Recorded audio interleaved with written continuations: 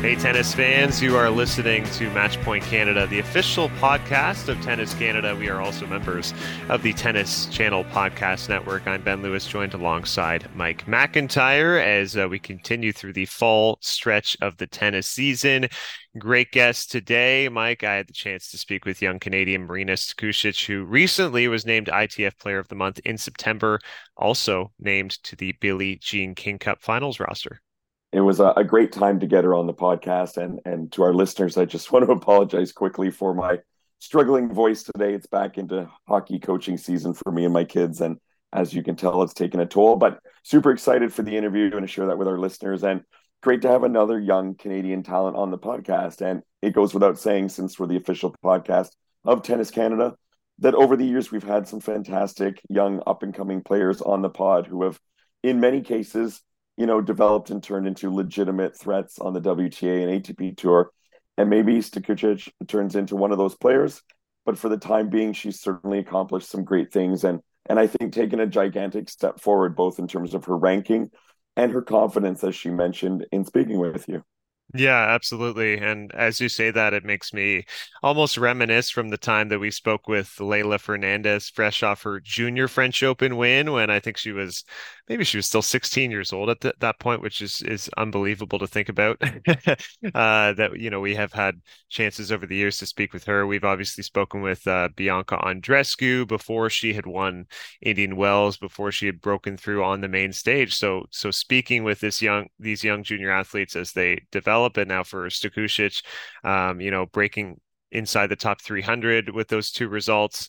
I'll let you guys hear the interview.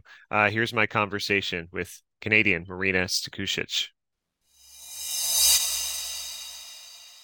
You are listening to Matchpoint Canada, the official podcast of Tennis Canada. Happy to be joined by Canadian tennis player Marina Stakusic, who's enjoying an awesome summer. And as we chat right now, you're actually just in Saguenay, Quebec, getting ready for more tennis. Firstly, just how are you? How's the summer and into fall been? I'm good. It's been a really good fall for me and summer. I had a great month of September, obviously winning my first two singles pro titles. So I'm really happy with that, and hopefully I can keep going, continue. Yeah, I mean, I think that's a great place to start. You were named ITF Player of the Month in September, which is a great honor, getting two victories. Maybe let's start in Spain with that title. Describe that week, maybe the tennis you played, and then we'll talk about Berkeley as well. Yeah, sure.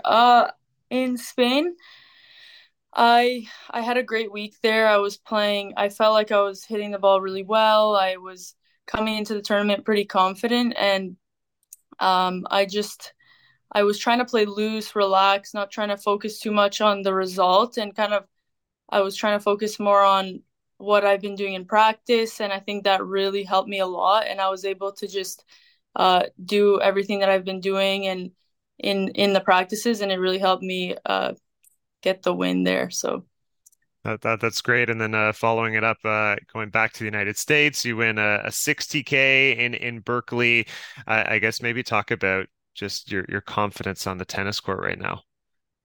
Yeah, I mean, obviously, I'm more confident now. I guess the Yeah. more matches you win, the more confident you are. It's just how it goes. But yeah, I tried to just take all that good energy from Spain and bring it with me back to the US. And I felt like I was playing really well again, and I was just trying to same thing, like focus on everything I've been doing in practice, all the specific things I've been working on, and yeah, it helped me there a lot. So I'm gonna try and continue to do that as I go. And which coach are you working with now? I'm with Elena Bovina Hmm. and also Sylvain Bruno. So I've been working with them too for like the past year or so. Uh, yeah. Yeah. Um, just in terms of your tennis background, like when did you start to play, and when did it become something that was a little more serious for you? I started when I was like about 5 or 6, because my brother played, so I kind of just wanted to do the same thing as him. And honestly, since the beginning, I've been wanting to play professional. I've been wanting to win Grand Slams, become number one. That's been my goal always. So I'd say like from a really young age, it was something that for me was like really like right away. It's I knew that's what I wanted to do. Um, and then probably like when I was about 13, 14, that's when I started to travel a bit more and yeah, so for me it was always a serious thing. I always wanted to do it. So And I know you were born in Mississauga. Are you still staying back there? And what was maybe your home club growing up if you were around that area? my home club growing up, I mean when I was about like I actually started in Eglinton Flats. Okay, yeah. You know, yeah, in Eglinton Hmm. Flats, I started there, and then I kind of moved around to like other clubs, and then I went to Tennis Canada at Aviva or Sobey's now. Hmm. So I went there for a few years, and then I kind of like transitioned into Montreal. Last year, I think it was in qualifying in Toronto. I had an opportunity to watch you were playing Bianca Jolie Fernandez, obviously another young Canadian of ours, and I was sort of struck by the differences in your style of play. In that I felt you were like a very calm, cool, collected demeanor. Have you always had that? Has that just been your nature on court? Are you Um, feeling all the intensity inside, or how are you able to keep so calm? well, actually, I wouldn't say that I've always been calm. I think I like improved on that a lot in probably the past like 2 years. Okay. Uh, but in general, I am a pretty calm person.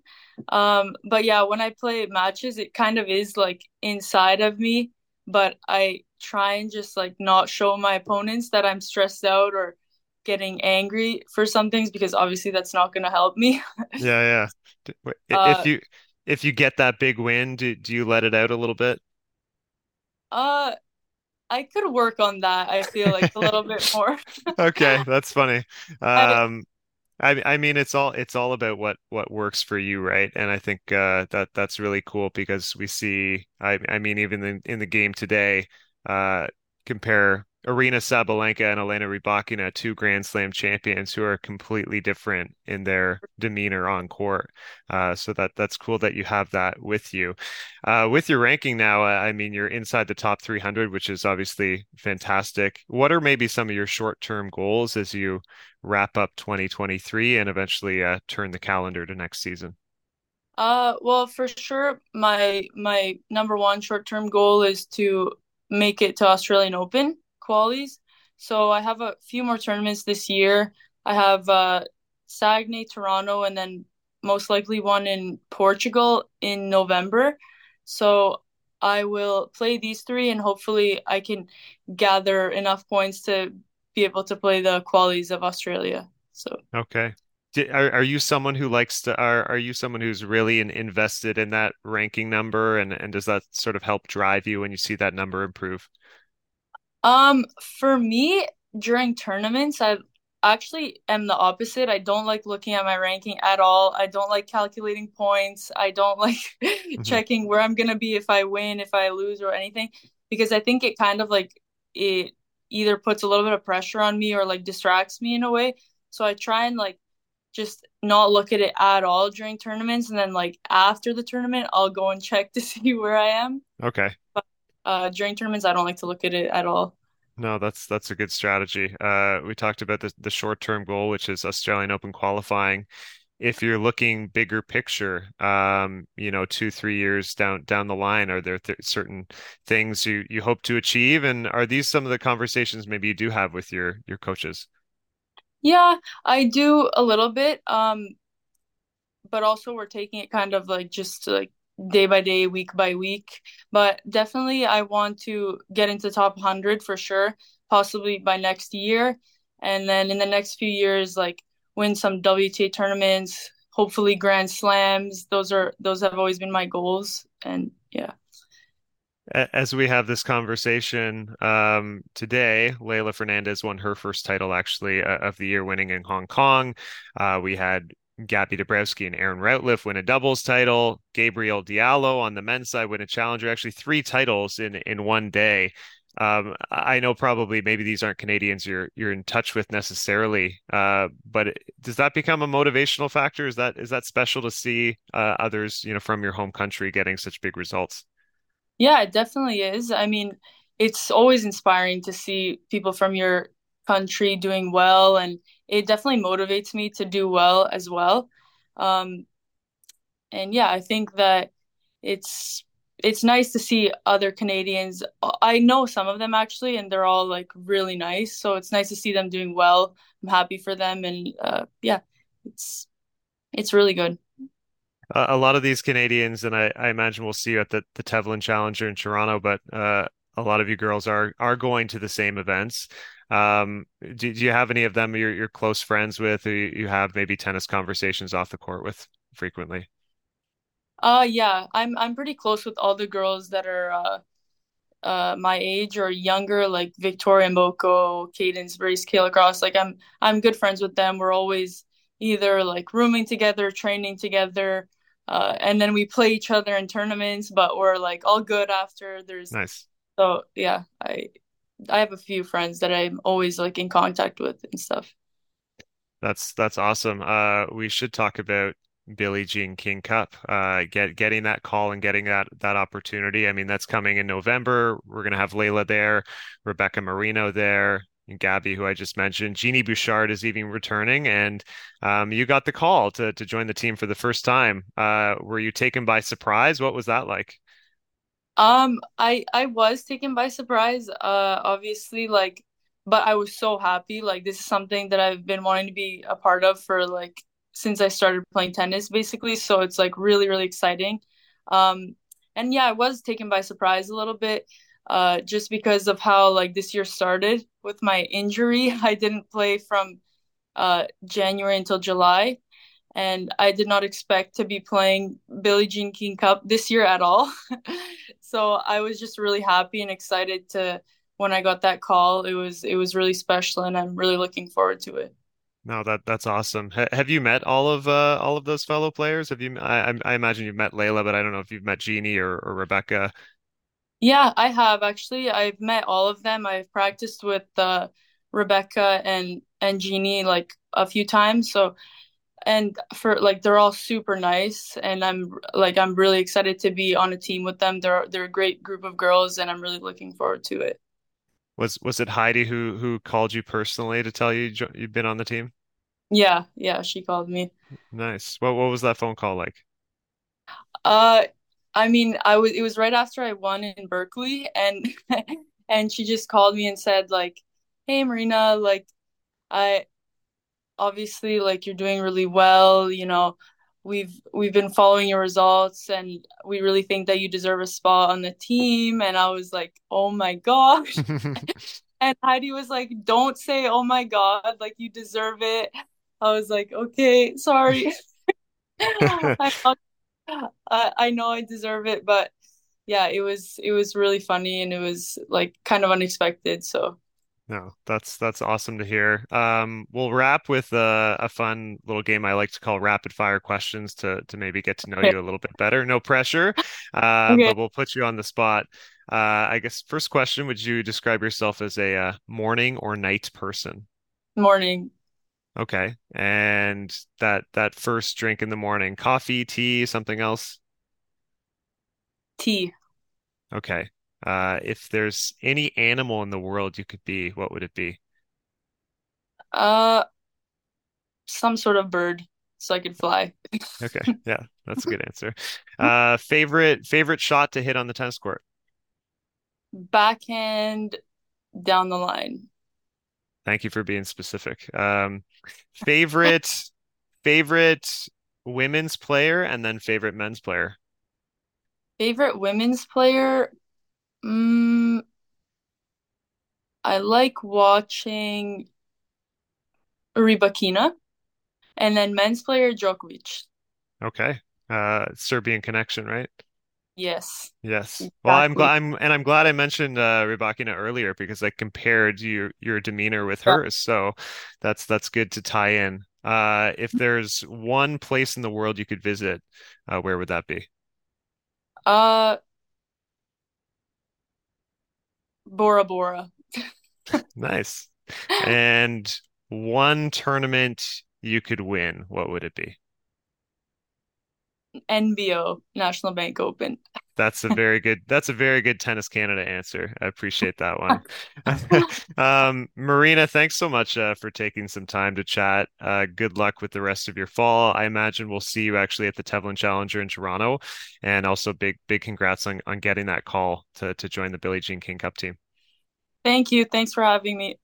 There you have it, my chat with Marina Stakusic, who did fall in Saguenay, I believe, in the round of 16, and one of a number of Canadians in action this week in Toronto at the Tevlin Challenger. She's super nice, hey? She is. Just as a starting point, she just seems super nice. And I bumped into her before, here in Toronto and gotten that vibe as well. I mean, we get that vibe from most of the Canadian tennis players, to be perfectly honest. And that's a stereotypically Canadian, I guess, sort of vibe that we give off, but I think it's also well deserved and earned in many cases. One of the things from the interview that I liked was towards the end when you were talking about checking her ranking and how she admitted that she doesn't like really looking and getting into that. And I was kind of curious because you're the tennis player between the two of us, or the more real tennis player, accomplished tennis player between the two of us. Do you like checking your ranking, at the level you play at? Is that something that you keep a close eye on? You know what? I'm glad you asked that question because I completely agree with her. And as someone who plays, 5.0s or open tournaments around the Ontario Tennis Association, when I first kind of started and really got back into it 2019, 2020, I did get I don't want to say completely obsessed, but I was like, oh, like I want to be in the top 20 or like I want to be in the top 10 of the 5.0. And if you have that approach, it can stress you out in a match thinking like I really should beat this person. And I do think it can play a negative role in your tennis. So after those first couple of years, I did take a step back. You stop thinking about the ranking. And sure enough, actually currently now this is the highest ranking I've ever had on the open circuit. And I didn't really think about the ranking at all through this summer There you until go. for the open circuit, and better things seem to happen. The other number that I would say a lot of juniors stress about right now is the UTR ranking. And, some people know what this is, the Universal Tennis Rating, especially now with a lot of colleges, you want to get into a D1 school, you want to play at a high level. Those schools check the UTR rating where you're sitting, if you're, a 10, an 11, a 9, whatever it may be. And I think that element can stress kids out. And I've heard from juniors being stressed out about their UTR, and it can make them play nervous in matches. So it's almost when you're putting those elements aside, just focusing on your tennis, focus on playing well, playing free and playing loose. You check the number after, and it's probably going to be what you want. I'm glad you mentioned the legitimacy of the UTR ranking, because that definitely seems like something that's a more substantial item that players look at these For days. sure. Yep. And I mean, I don't have one, so it's cool. I don't have to stress about it. If you don't have one, you don't have to stress about it. But That's right.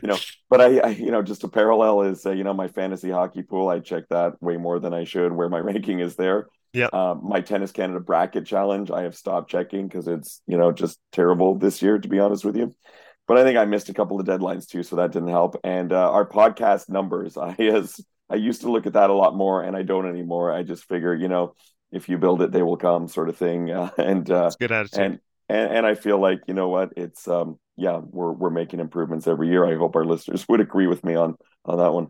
Yeah, that's well said. One thing I also enjoyed about the conversation was getting into the demeanor and her mentality on the tennis court, that she is very calm and relaxed. And I found it really interesting that she cited Elena Rybakina as one of her favorite players because, I mean, that's who Rybakina is on the court. And just another reminder to me that there are so many different approaches in mentality that you can bring on the tennis court, and you just have to find what's successful for you. And I think that's a serious strength of hers, that she never gets too high and never gets too low.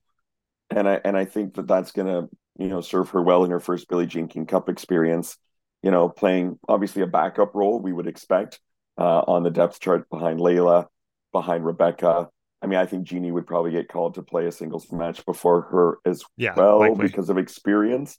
But nonetheless, to be around those players and learn from them is going to be a fantastic opportunity. And as we said with our guest last week, John Wertheim, I mean, the Canadian team not to be taken lightly. So I think that they definitely are going to have a solid shot of advancing from their opening round pool against was it Spain and Poland? In Am I? Poland. Yep, Yeah. that's right. Sorry, Yeah. sorry. Yeah, Spain and Poland.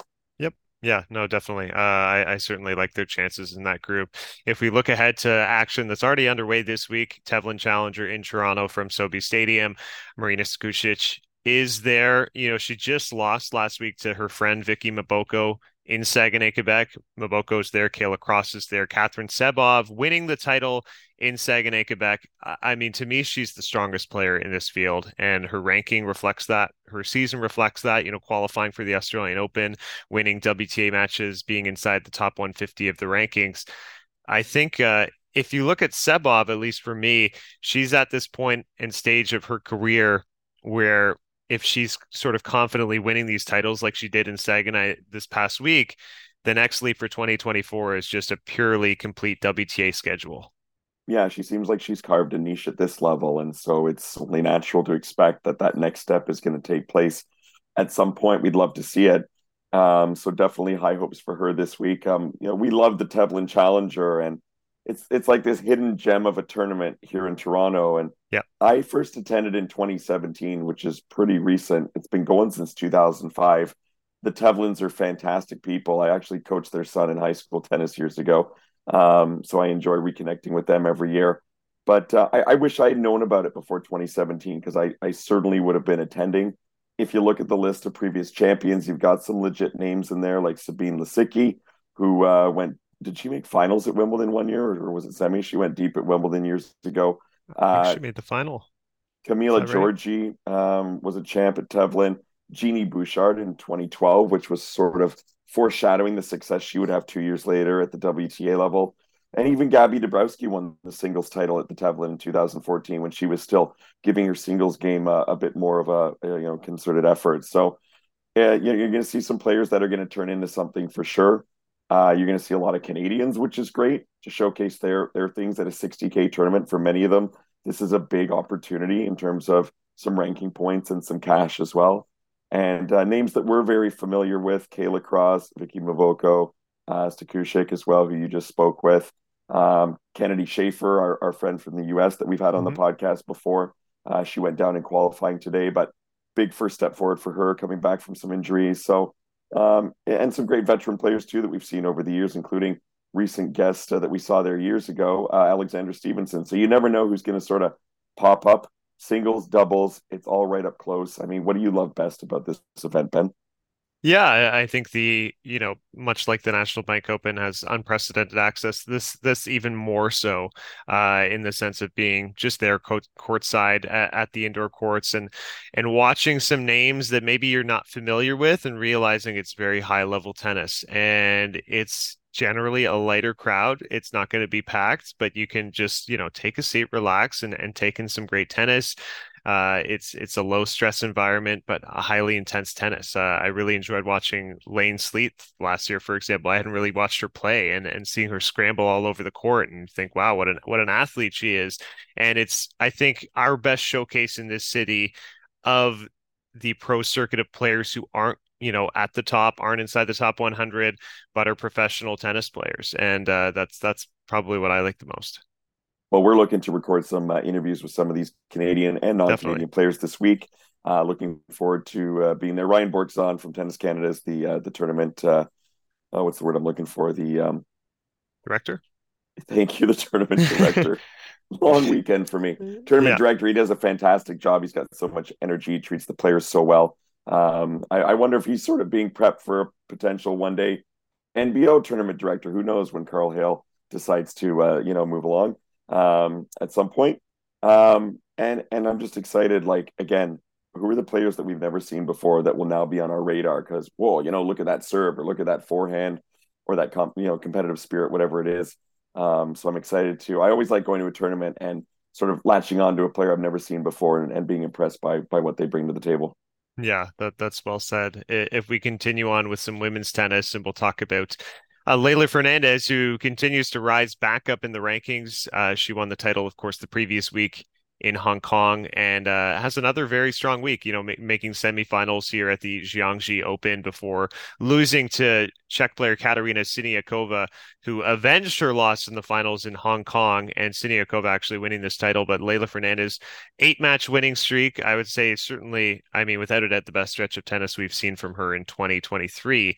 No doubt about that. And, suddenly, as we're reaching towards the tail end of the season, she's back inside the top 35, 34th in the rankings, which is such a far cry from when we saw her, nearing kind of that 80th spot and getting such difficult draws that you have to start thinking about the opportunity. She could be one of the 32 seeds, hopefully, at the Australian Open when we turn the calendar year. Exactly what I was thinking. And, my goodness, if that comes to be, who would have seen that coming the way things had been going? I mean, as you mentioned, being in the top 35 seemed like such a distant reach up until very recently. And look what a couple of tournaments can do if you catch fire and get that confidence going. And for Leylah Fernandez, it's funny to me, like she seems to play well in certain parts of the world, typically, like Mexico. Mhm. She owns Mexico. My goodness, I'd enter every Mexican tournament if I was Leylah Fernandez. Yeah. Now it seems like she's really comfortable in the Asian swing and playing well in these events too. So it's fantastic for her. I think she belongs in the top 35. But at the same point, just like, Felix you got to go out there and get it done, right? Like you can't just say, oh, well, this player is a top 15 player like Felix Auger-Aliassime. You got to go play like one. You got to get the wins. You got to prove that you belong there and you got to stay there. And this is the thing. Some players can have a year or two where they maybe, catch a good streak, but to do it consistently is certainly a challenge. And especially when you're 20, 21 years old, like Leylah Annie is, that consistency is still something she's striving for. But hopefully this gets her back there, can get seeded for a slam, have a more favorable draw, not get Caroline Garcia in the first round or two, Mhm. and really build on it. Yeah, that's well said. And Siniakova, winning this title over fellow Czech player Marie Boskova. I just want to mention this final. Those two played for 3.5 hours. Wow. Siniakova coming back to win 1-6, 7-6, 7-6. And I saw some of these highlights. I mean, there was one rally in particular that was making the waves on Twitter. 47 shot rally between these two competitors at one point. Like what an absolute marathon match. Siniakova had her right leg taped up right around her thigh, and for her to just will herself to a victory here, I mean, kudos to her. Leylah, I thought she had a very good week and then just kind of lost her way with her serve in that semifinal match. And Siniakova, we know she's a particularly great doubles player, but a strong singles player as well, taking advantage. Those two are having kind of an interesting back and forth rivalry, actually. Yeah, and I was kind of pleasantly surprised to see Siniakova having this success in singles because, as you mentioned, she's such an elite doubles player. Had a lot of promise in singles, I feel like, up until a couple of years ago, and then kind of disappeared in some ways, maybe focusing more on the doubles. But yeah, very, very nice to see.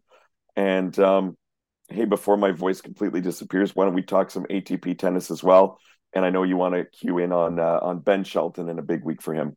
Yeah, I mean, he's the story of the week without a doubt. Look, his Grand Slam results for the season have been unbelievable. I mean, you start with the front end of the year, reaching the quarterfinals of Australia was incredible, and then the semifinals of the U.S. Open. The detractors said there wasn't much in between, which was true. He did he struggled through the clay season, which he of course was adapting to.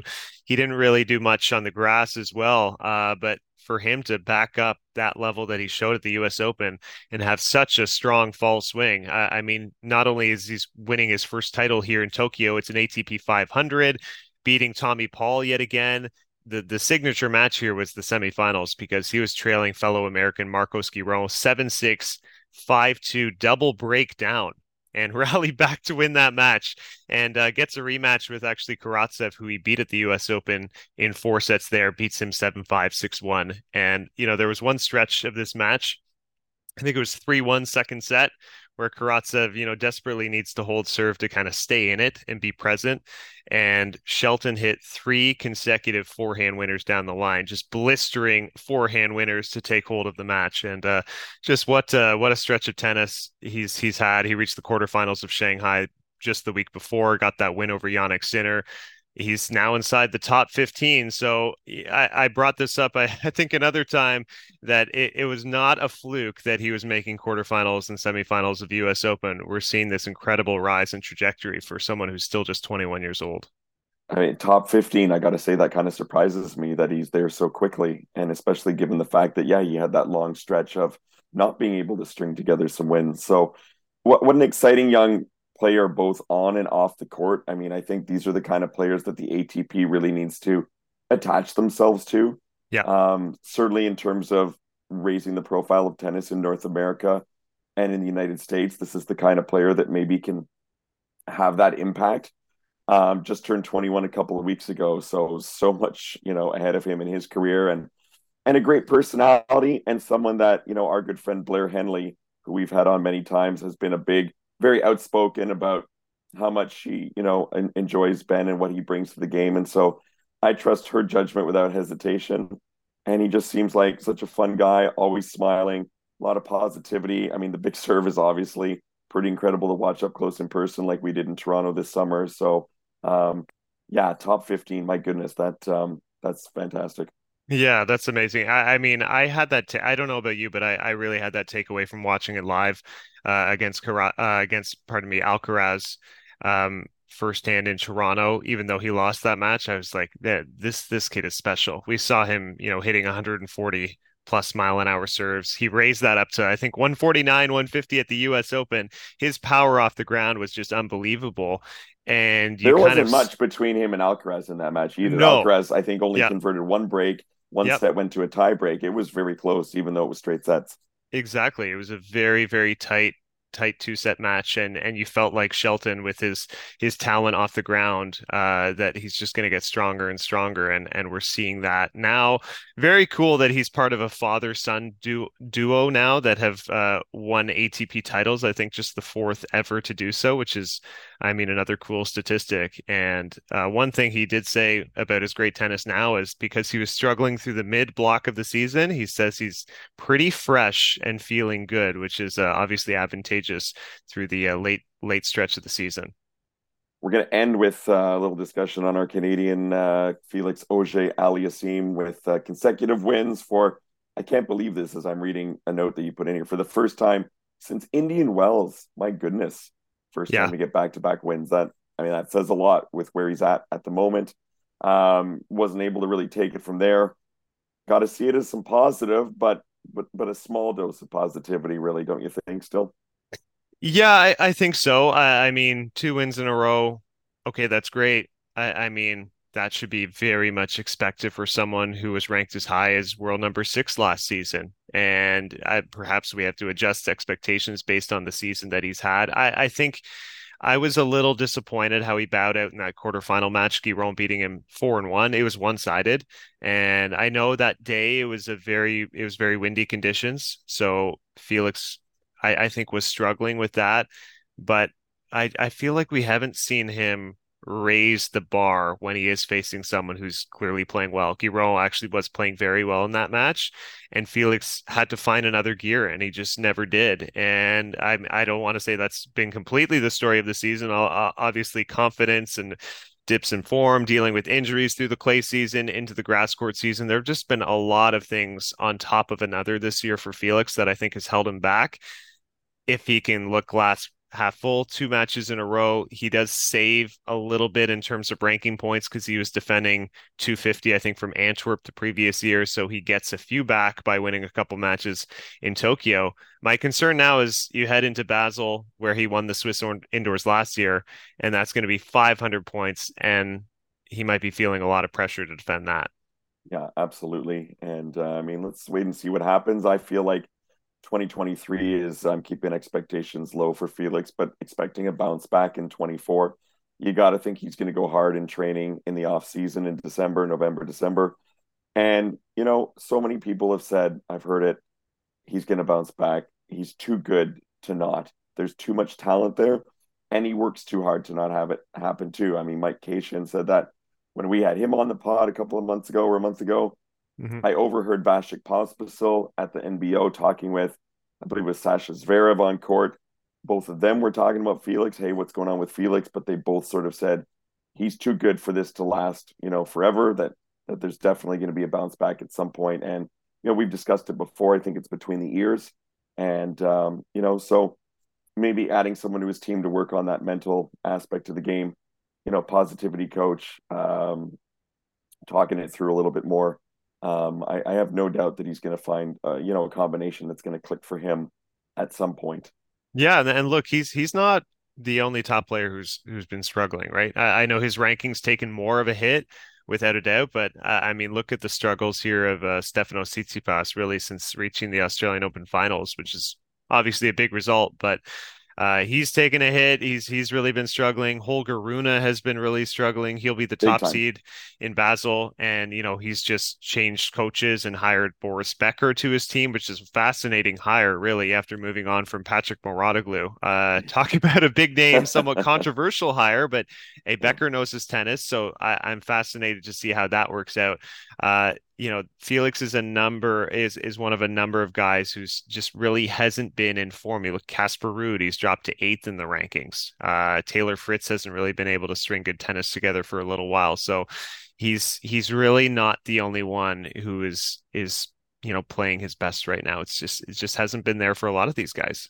Yeah, that's fair to say. And maybe we should talk a little bit more about the Boris Becker hire next week. I don't know if I have it in me right now, but what a big Boom Boom fan I was growing up. And Mouratoglou, by the way, apparently is charging $7,500 for an hour and a half coaching session. I forget whose Instagram I saw this on recently, but maybe if we put our money together, we can go splits on the hour and a half and take 45 minutes each. Yeah, what's his semi-private rate? Right? Yeah, we'll have to know. I'll take forehand side. Okay, how's that? Okay, that's a deal. I'm surprised that knowledge is even public at all, that he would have that posted somewhere. That's hilarious. Anyway, we will be following all the action from the Tevlin Challenger this week, along with Basel, where Felix is seeded number 6, Vienna also happening. Plenty of tennis as we continue through the fall season. Guys, you've been listening to Matchpoint Canada. We will talk to you next time.